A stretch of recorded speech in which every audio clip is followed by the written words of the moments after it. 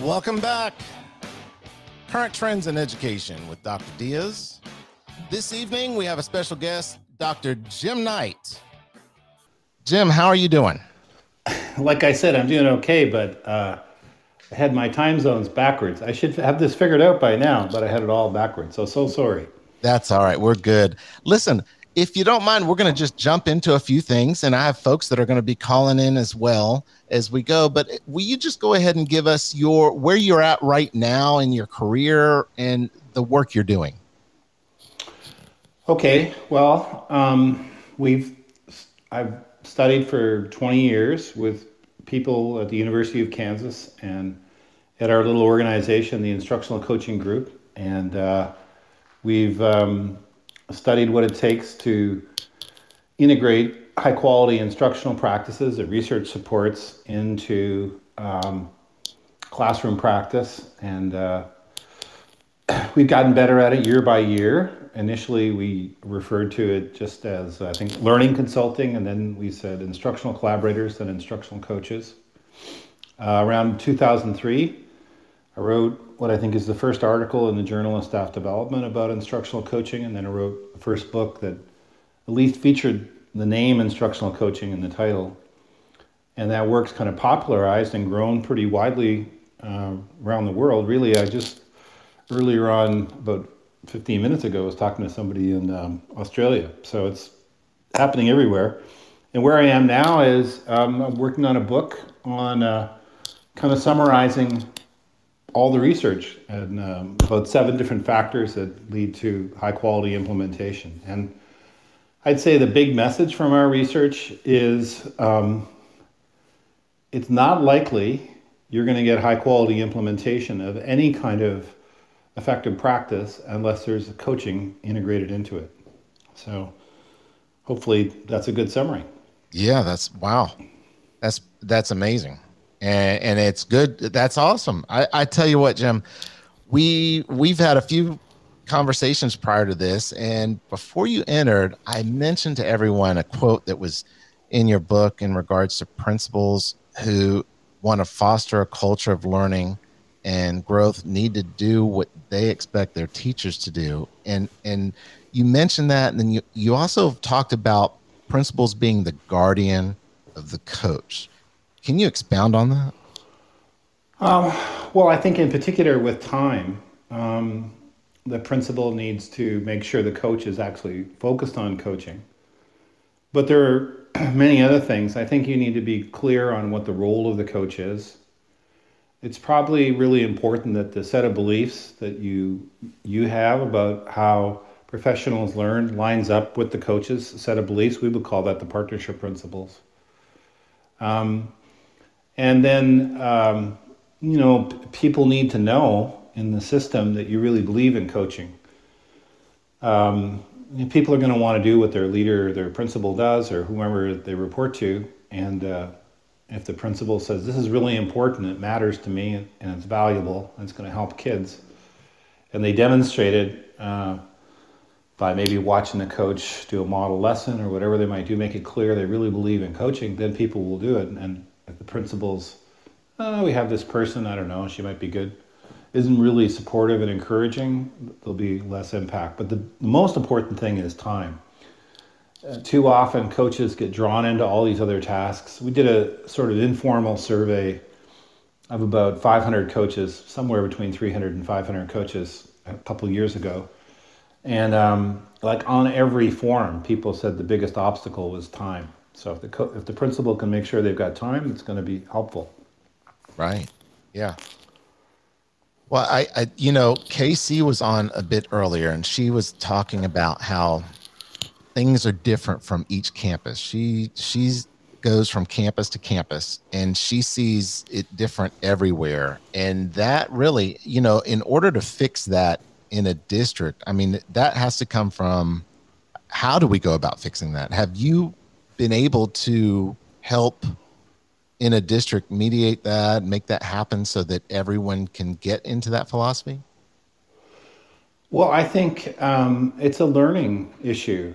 If the principal wants the same thing as the coach, the best possible outcomes for kids. So if things aren't happening that help the coach succeed, it's really just because they haven't learned yet. And no one's, I mean, there's some people, I suppose, who are incompetent, but the real reason is just in most cases, they haven't had professional development of what coaching is. There hasn't been time spent on clarifying how the coach and principal work together. And so that's kind of what the issue is. I think it's a learning issue. So if they have professional development and possibly some kind of coaching support, that's probably going to be addressed in most cases. Gotcha. And you know what? And speaking of, instructionalcoaching.com has great resources for administrators and for coaches to really steer administrators too. I find that big time for that. And you mentioned that partnership approach.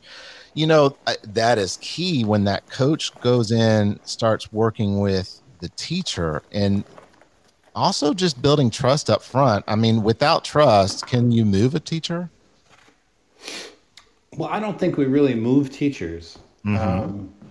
I think what we do is we help create the conditions where the teacher can move himself or move herself. So I don't think we're the ones doing it. We're not motivating them. We're not pushing them anywhere. We're creating a situation where they can succeed. We found if we try to get the teacher to do what we want to do, they generally don't want to do it, and we've also found that unless the teacher sees real value in what we're sharing, the professional development, unless they have a goal that they care about deeply, we're not going to get a change in what happens with kids, and we're not going to get deep quality implementation. So what we try to do is we try to help the teacher get a clear picture of current reality, and then there's a process we follow called the impact cycle to help them move forward. That's kind of how we do it. And the heart of the matter, I think, is seeing the teacher as a professional, not as an unskilled laborer. We're not there to tell them what to do and line it all up for them. What we're there is to help them really realize their potential as professionals. And a good coach has a depth of knowledge about what good teaching looks like, and shares that knowledge really clearly, but does it in the service of a powerful goal. It's a student-focused goal that the teacher has set. And so we're helping the teacher accomplish her goals rather than imposing our goals on them. Nice. I love how you said that. And as in your book, with the toolkits that you have in your book, with the open-ended questions, and just, I find that, with that 15, 20-year vet, someone that really has a lot of experience, you go in and you get them really reflecting. They just give you all the answers that are correct most of the time. Have you noticed that? Are you pulling that out from that teacher? You're really getting that teacher to reflect on what they're doing. I think sometimes that would happen, and many people would say that happens frequently. I think sometimes you're with a teacher and she'll say, well, if I knew what to do, I would do it, And in those cases, I think it's really helpful if we have a really deep knowledge of high impact strategies that can help teachers accomplish their goals. Now, we don't say, oh, you should do this, but we might say, do you mind if I share a couple things I'm thinking, and what do you think about these possibilities? And it's genuinely a question where they're thinking with us. So sometimes even a first-year teacher knows exactly what they need to do, although probably with first-year teachers, there's other things going on. And sometimes with an experienced teacher, we're helping them address something they've wanted to address for a long time, but they just haven't known what to do. So I guess a simple way to put it is that every teacher is different, and we have to meet them where they are.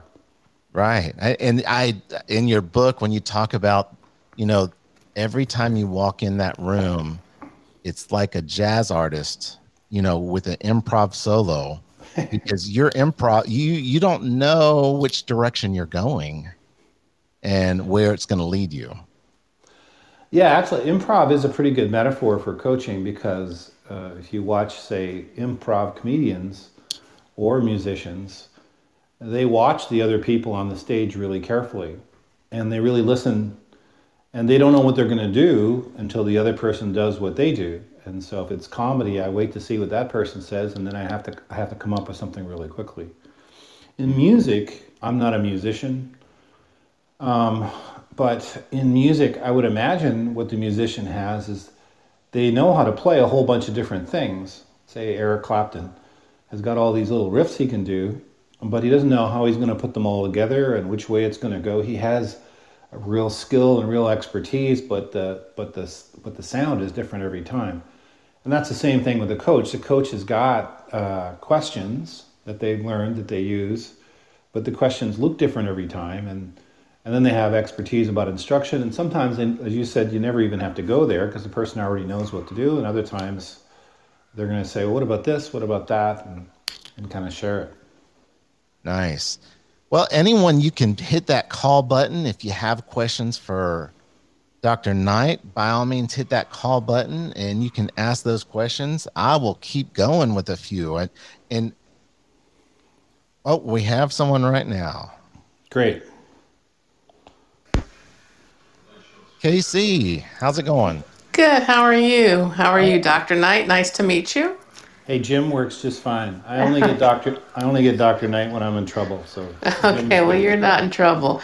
You made a really interesting comment, and I didn't write it down, but you said something about, teachers seeing themselves as, professionals and not hourly wage earners. I can't remember. unskilled laborers. Unskilled laborers. And I'm an educator and I work with other educators, kind of in a coaching capacity. My role is a little bit different, but I wonder what you see or have advice about exactly in that issue, because I don't see that, especially teachers who might be struggling a little bit or are young teachers, that they're getting so much advice on, self-care and drawing boundaries between your home life and your personal life, which is all valuable stuff. But when you're a middle school teacher who's a first year teacher and has 2 or 3 preps in any discipline, and you have 45 minutes to prepare, that's just not going to cut it. So how do you coach people outside of the school day to do what it takes to get done with honoring all of this stuff in their total personhood? Well, maybe you don't. I mean, if the coaching is going to work, it has to be perceived by the teacher as worth the time. It can't be one more thing that's added on. It has to be something that really counts. So they have to say, let's say it's a first year teacher, they have to say, oh, I'm really struggling with behavior and my kids are walking all over me and I'm really stressed as I go home, and if you can give me anything to help me, great, let's go, and then you set a goal you want to work on and you work with the goal because it really matters to the person. Now, I personally believe improvement should be a part of the contract with teachers. There should be time built in and there should be an expectation that everybody's trying to improve. That is a defining characteristic of professionals. Professionals work at getting better at what they do. You wouldn't want to take your 6-year-old daughter with a fever of 104 to a doctor who says, I really haven't learned much in the last 15 years, but let's just do what I've always done. You'd want to go to somebody who keeps up, who keeps getting better, because a life hangs in the balance. And whether it's the operating room or the classroom, lives hang in the balance. And so people need to get better. But at the same time, it's kind of crazy to think that we can just expect people to get better and not give them the opportunity, give them the time or significant planning periods to make it happen. Yeah, Nice. it seems crazy, but that's kind of how it happens in the real world sometimes, right? How do you mean? That is, I mean, I agree with you 110%, but teachers have to have a development plan every year, and they're not given the resources to flesh out that plan. Yeah, well, I think you do what you do with what you got. You work with the situation you got, um, uh, but I believe strongly when you look at great settings where kids are really succeeding, the teachers they don't have massive class sizes, and they have lots of time to collaborate. So I think, you know, just getting people a fair salary is a part of that too. I think if we say school is the place where we build our state and where we build our nation, we should be valuing it as giving people time to improve. Absolutely. Thank you, sir. All right. Well, I got to tell you, the next thing I wanted to ask was in regards to surface coaching and deep coaching, and is there a place? I guess best way I can say is some coaches are stuck in surface and never go to deep coaching, and then how to make that transition. Well, when we work with teachers, the goals we focus on have to be emotionally compelling goals for the teacher. So we have to pick something that they think about when they drive home or when they wake up in the middle of the night that's on their minds. And so we're not trying to get the teacher to do anything. We're trying to say, what's the one thing we could work on that you would really, really want to work on? And then when we know that, and we've set that goal, then the coaching process is propelled forward by the teacher, not by us. But then we need to be able to deliver. We need to help them find things that help them accomplish their goal. We need to have a process that's really clear. We need to listen to them and affirm them, and there's really specific skills associated with that. But the heart of the matter is that what we do is it has to be emotionally compelling to the teachers. Now, if the teachers have had years of surface professional development, if they've been told what to do, they don't have a voice in what they do, you're going to have a hard time winning them over. And so you have to seek out people one by one, and you have to be good at what you do. But once teachers go, this person actually made my life easier and I could reach more kids and it was really worth it, word will spread and people will want to work with you. If you waste people's time, word will spread too. So the critical thing is that you're establishing goals that are emotionally compelling, and then you're helping people hit the goal. And you help them hit the goals by having powerful teaching strategies that make a difference. And you're there when they don't work at first, because usually stuff doesn't work the first time through. You have to make adjustments. Right. Yeah. So how about that coach that did? All of a sudden, you're on the campus. The coach has wasted, or at least has burnt that bridge, building with the staff and having them having, so to speak, use for the coach. Is there remediation for that coach with that campus, or is that time that move on and let's get someone else?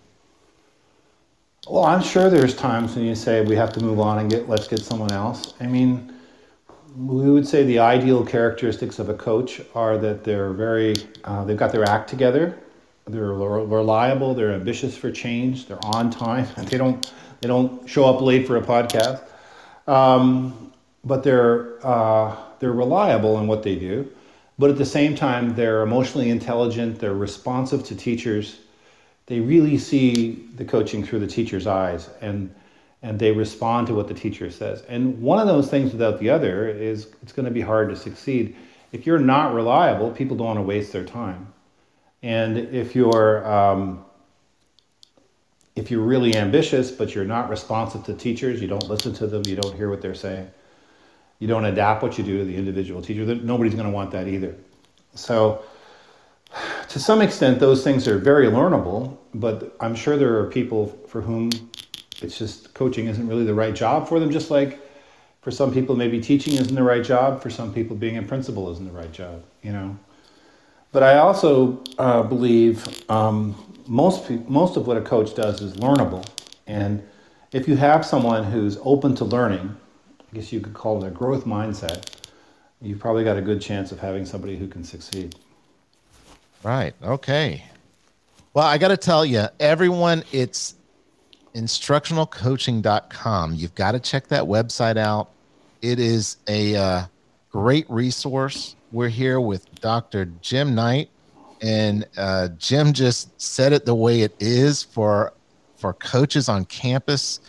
And as far as, working with teachers and speaking to them properly and understanding and listening. Now, listening it seems like that's where the critical component is, right, Jim? Well, listening and questions would be important, particularly in the goal setting phase. But once you've identified a strategy the teacher wants to work on, you got to be able to, it's a sophisticated skill to be able to describe a practice in a way that the teacher feels their voice matters in the discussion. We would call it dialogue. But so that's a really important skill. But, when you think of coaching, and the thing is, people give lip service to listening, but really listening, you don't interrupt, you don't complete people's sentences, you don't tell them the words they're thinking of, you don't try to figure out what you're going to say next while they're talking. You just let them talk and let them have. My friend Christian Van Nieuwerburg says, give them the space to do important thinking. That a coach should do their best thinking during coaching. And so just give them the space to think by leaving some silence after they ask questions or after they make statements. So I'd say listening is really critical, and having the right questions and asking effective questions is really critical for large aspects of what a coach does. Right. We're talking about the coach now. I wanted to get on this point. We have some schools that they don't have funding for coaching.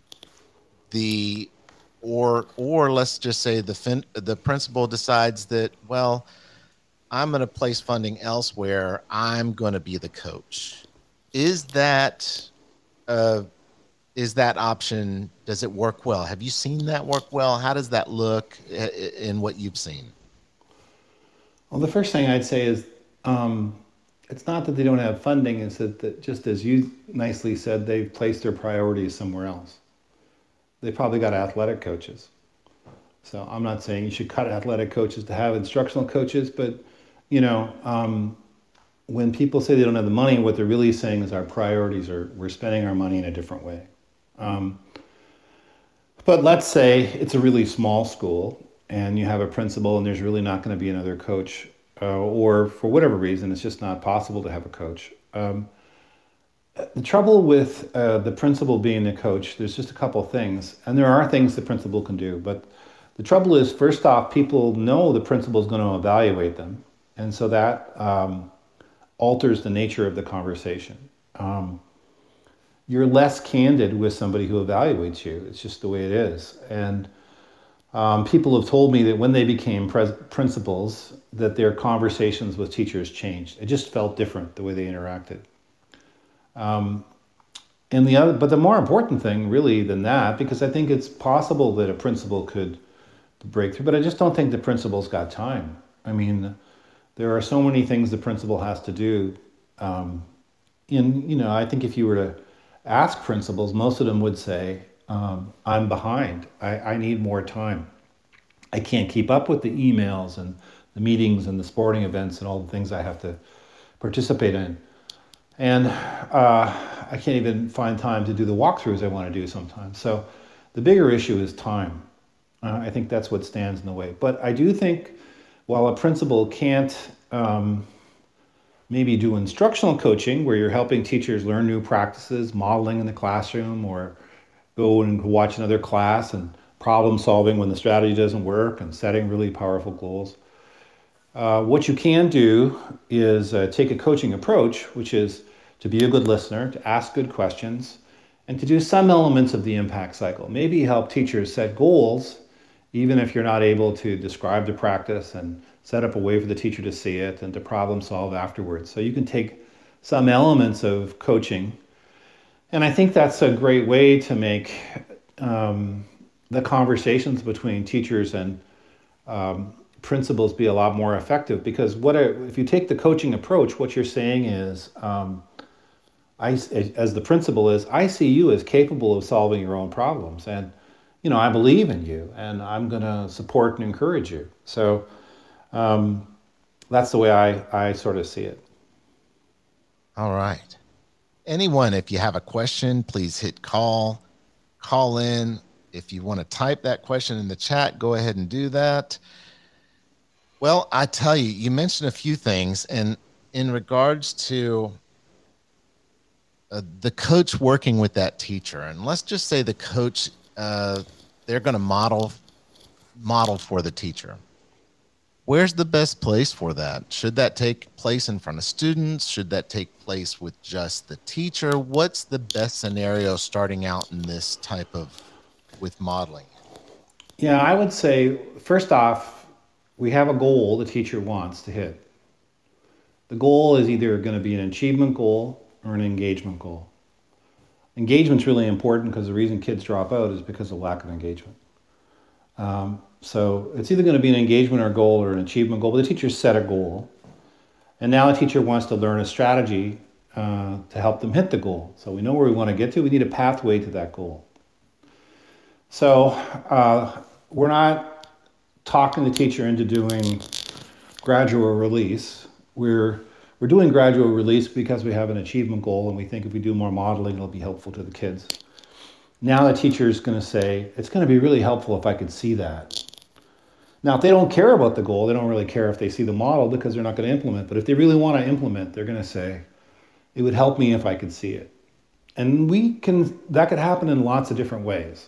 It could be the coach goes in the teacher's classroom and models the practice. It could be they co-teach. Maybe the coach doesn't understand the content very well, but she knows how to make the cooperative learning structure work. So she's going to set up the cooperative learning structure and the teacher's going to teach the content. Could be the coach models the practice without kids in the classroom. So she says, let me show you what this I do it, we do it, you do it would look like, and we'll just imagine the kids are here, and stop me if anything's confusing, but I'll sort of show you kind of what it would look like.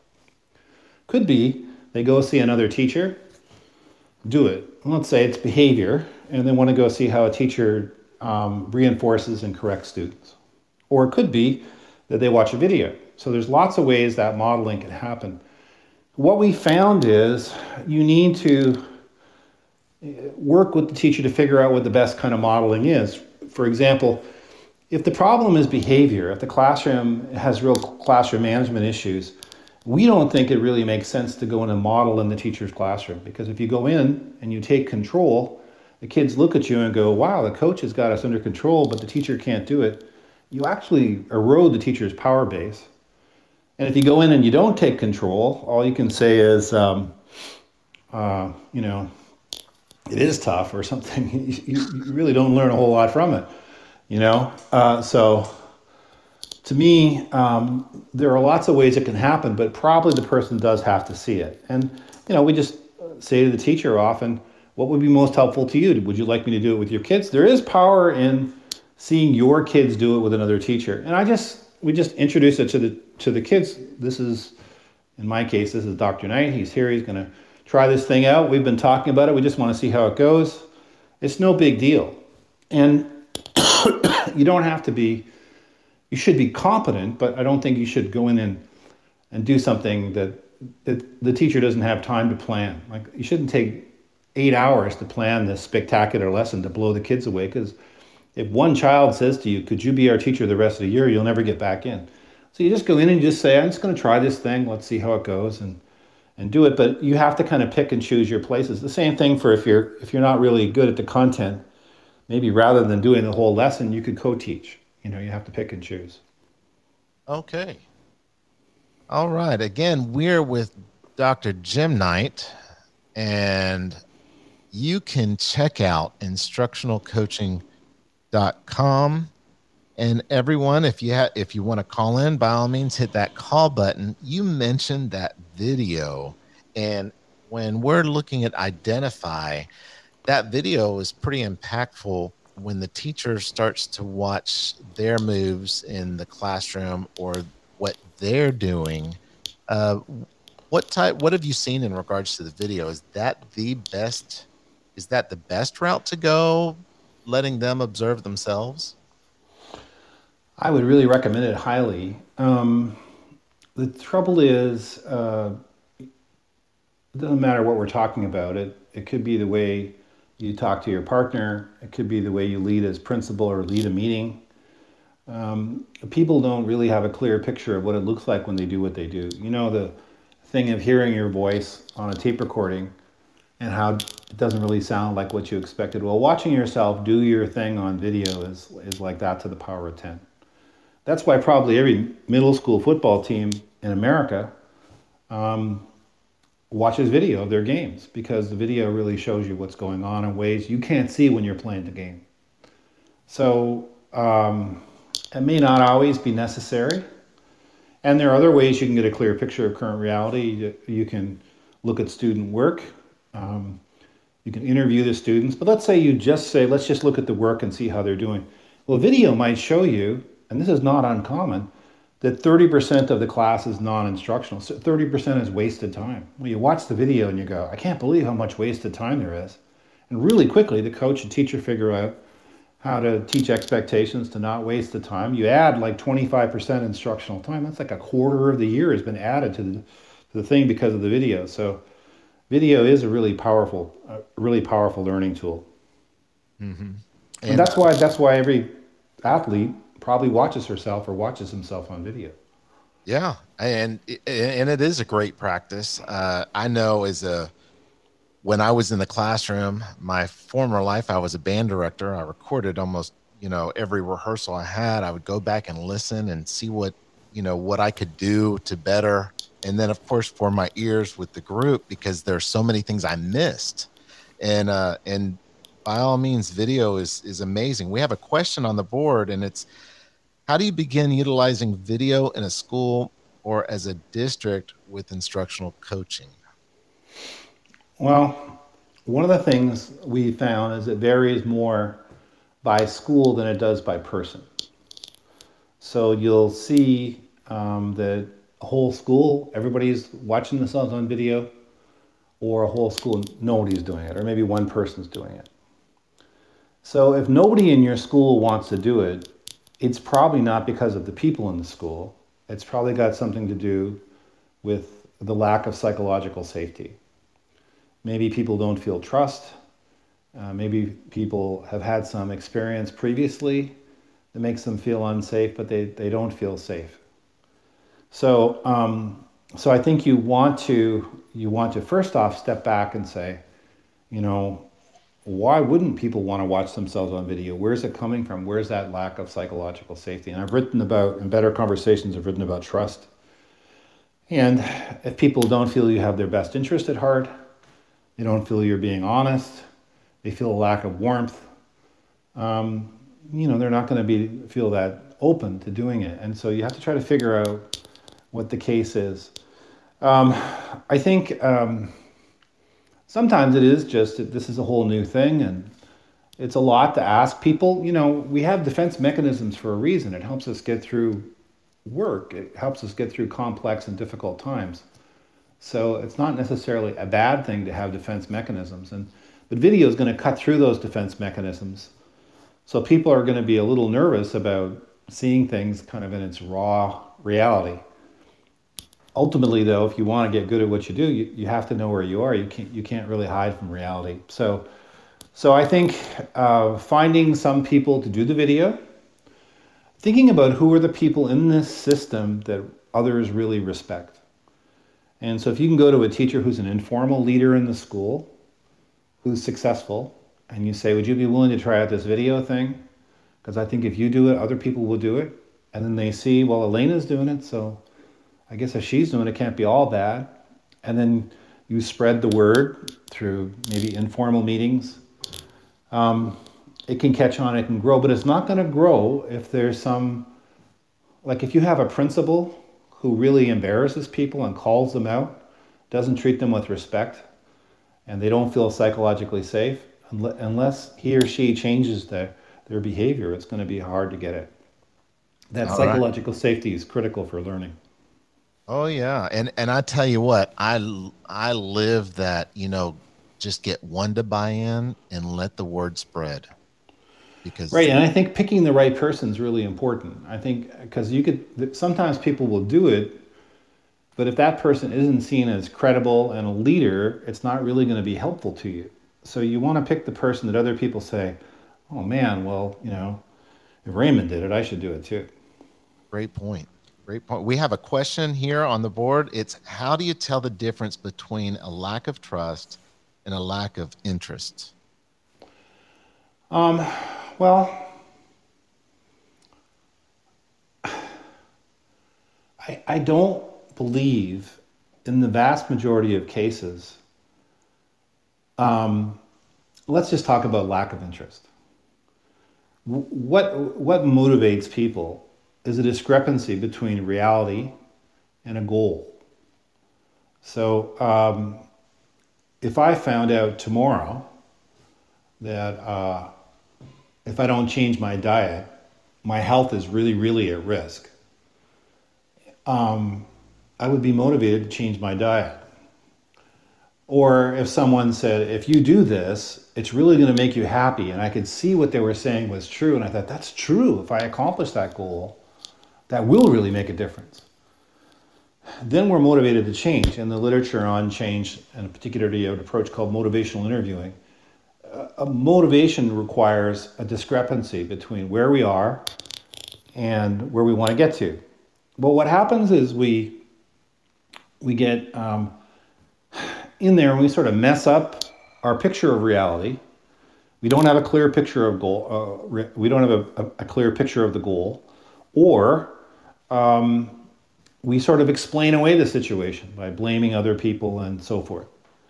And so, if there's a lack of interest, if the person can get a clear picture of reality, or the person can get a really sharply defined goal that matters a lot to them, and they believe they can accomplish it, and then you've got a chance to move forward. The literature on hope says hope involves three things: something we're hoping for, you could call that a goal; a belief that we can hit that goal, that usually means there's pathways to the goal; and agency, which is a belief that our pathways will take us there. So if you can show a person a goal that really matters to them, or you can help them see that their reality has to change and not have them be able to sort of hide themselves from reality, but really see it, and you can show them a pathway to the goal, then you're going to have hope, and then you're going to have a better chance of change. Great. Oh man. That I tell you what, talking to you is just inspiring as can be.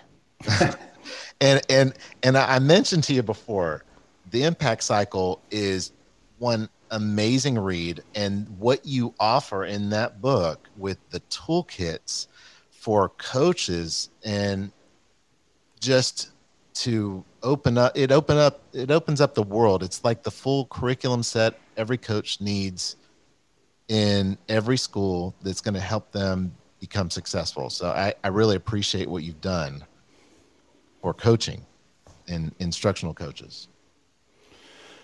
Well, we're just trying to keep moving forward as best we can. And I would say the big message we would communicate is, if you want great teachers, your professional development and your whole system has to communicate that you believe in your teachers and you treat them like professionals.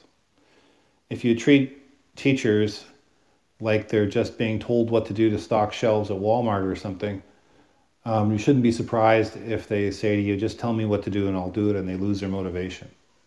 But in my experience, when teachers are respected, and not everybody is the same, I mean, in any situation, there's different people, but in the vast majority of cases, teachers chose teaching to make a difference.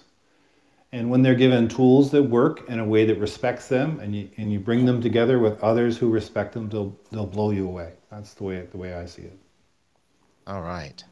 Well, I got to tell you, so when we're in this changing environment where everyone's going online and everyone's working, now from home, and teachers now are being monitored through systems, everyone wants to make sure their teachers are doing their hours and calculating and checking on them. Does that break down some of that trust on campus, or does that break down the I'm a professional? What are the best routes to level that out for everyone? Well, what we found, we're doing a survey now of coaches, and if there's coaches checking in here, we'd love it if you did the survey. Um, so um, we're just trying to figure out what coaches are doing. But as we've looked at the data now, as my researcher says, we've crossed the Family Feud threshold of over 100 responses. Um, People said that 4% of their time is spent on coaching cycles. The coaches aren't spending any time on coaching. So they're just helping people get through this really crazy and difficult time. And my take on this is really, everybody is a new teacher. Everybody, this is their first year. This is really hard. Not to mention the fact that some people's partners have lost their jobs. Some people are trying to teach their 3 kids at home at the same time as they do their job. This is really hard. And to me, the best we can do right now is just affirm people and say, let's just get through this one. This is crazy. We can figure more out later on, but right now, let's just get through it. And to me, the most important thing we can do is to let people know it's okay, and that and this is hard, and we're with you in this. The most important thing a coach might be able to do right now might not be sure. It's going to be helpful if you can show them how to use some technology, but the most important thing might be just to say it's okay. I'm with you. Right. Well, I'm a coach, instructional coach in Pasco County Schools, and I work at a high school. And since we've gone online, I've been doing triage on just getting folks online. I've been working, just getting to understand systems. I've been putting time where it's needed the most. And I told my boss, I said, you know what, next week, we're going to get to the point where I can start coaching again. And now I set out my goals of where I need to start and where I need to help folks and where we're going to go. And fortunately, I've had Bonnie Wartenberger. I've been working with her in Florida Virtual. I've been working in online. So I've built up quite a bit of understanding of this distance learning as I've been doing it. So I tell you that transition for folks from that into start coaching, finding those best practices, coaches start researching, looking into how you're going to help. And in our county, we're getting Zoom meetings once a week with district level coaches that are helping us and giving great advice. And then we can start helping our teachers. And just because it's from brick and mortar to online, the best practices still apply. And there's, how do you feel about that? Those best practices still apply. I don't know. I really don't.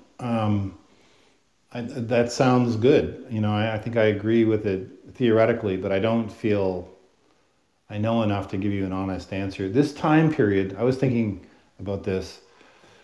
You're probably too young to remember this, Raymond, but you remember Bo Jackson? I sure do, yeah. So I remember Nike used to have a commercial that was Bo Knows. And so they would show Bo, hitting a home run. And then they would show him playing football. And then they would show them doing track or long jump or something. And it had all these different things. And he just, in every one of these activities, he just blew it away. Ballet, right? And then they have one where he's ice skating. Yeah. And he can barely stand up. And he goes, no. Yeah. And I kind of feel like right now, everybody is ice skating. And so whatever it takes to get across the ice is all that matters. All right. Yeah. Yeah. So it's truly triage still. And most likely like that on most campuses. I'm sure our coaches are feeling that, they're still trying to keep up with technology and the tough parts of this. Especially as sometimes they start throwing new stuff at you and you haven't even mastered what you have. So, right. That's been the challenge. I think you want to find the people who are successful and find out what they're doing and connect them with other people. I think that's one of the most important things a coach can do. It's the whole idea of what they call positive deviance. Who's successful at this, and how can we learn from them, and how can we spread the word? Right now, maybe a big job for a coach, if they have the time to do it, is to be connectors, to connect others up with, oh, this person's really doing really well at this Google tool, so let's have them tell others how to use it. Great, great. And listen, Jim, it is awesome talking with you, and you've really opened a lot of things just for me thinking and how to go about with coaching and where I'm going to go. And now I definitely know. I had a conversation earlier today where I said, you know what, I want to do a live podcast where I bring the top online teachers and we just have a discussion on, how our class functions and what we're doing that really is engaging students and motivating and those things. So I appreciate it, man. We're almost out of time. If there are any questions, hit that call button. We're talking with Jim Knight with instructionalcoaching.com. And Jim, thank you for everything. It's been a pleasure. I really appreciate you joining us on this conversation. Well, thank you. And sorry again that I screwed up on the time. I'll be embarrassed about that for a few days now, so sorry about that. But I'm going to clip all those out so that we don't podcast. Because you didn't make it late in my podcast. That won't happen when it publishes. All right. Okay. Well, then let me say again, just I enjoyed the conversation, and one thing I'll say to close is that I really believe, first off, if I'm going to learn something, it's going to really help me if I have someone who can help me work through the process. They're not going to waste my time. They're really going to give me tools to help me succeed. So it's helpful to have that person. And I don't really think we can just pick stuff up and do it. There's just too much going on. And the second thing is, if you choose to be a coach, it's hard to get a gauge on your impact because it's much greater than you think it is. Because let's say I have a teacher who's struggling with engagement in the classroom, and I help her figure out some strategies to increase engagement. Well, it's just not this year's students. It's every other student that teacher teaches, maybe for the next 30 years. So the potential for impact is huge. You want to make a difference in the world, it's hard to come up with a better thing you could do than to be a person who helps people get better, given the lifetime of the impact you have. Yep. I tell you, Bonnie just wrote on here. She thinks it's important to remind teachers who are now teaching virtually that their impact is still real as being in the physical classroom. And that is true. And making those connections, you can still make them with the students. You're still going to, and I got to tell you, I have students that send me pictures. They tell, and I teach different courses, and with driver's ed, they even contact me after they've taken the test to tell me they passed it first time. So those contacts and the connections you make with students are still very deep and real. Well, Jim, it has been awesome. I appreciate everything. Everyone has said thank you on here. You're an inspiration. I'm going to keep pushing your book out to everyone and telling them how awesome it is. I do want to clarify, I am not part of the instructional coaching group. I don't get paid for any of this. In fact, this is my new hobby, and it's trying to connect educators with other educators and listening and talking and collaborating so that we can all become better. So Jim, thank you so much. I'm going to hit this outro music and sort of head out so this can hit on the podcast. Okay. Thanks again. It was a real pleasure to have the conversation. Sure enough, man. I appreciate it. What a great time I had talking with Jim Knight. And Dr. Knight is with the Instructional Coaching Group. You can check out the resources at instructionalcoaching.com. What we gathered from this podcast is to better ourselves, we all need coaching. And check out resources with instructionalcoachinggroup.com. If your school district has instructional coaching, give them a shot. Make sure you listen. Keep an open mind so you can improve. Go through an impact cycle. Identify, learn, and improve on your craft. We all can do that. I appreciate everyone that interacted in this podcast. Thank you so much, and I appreciate you.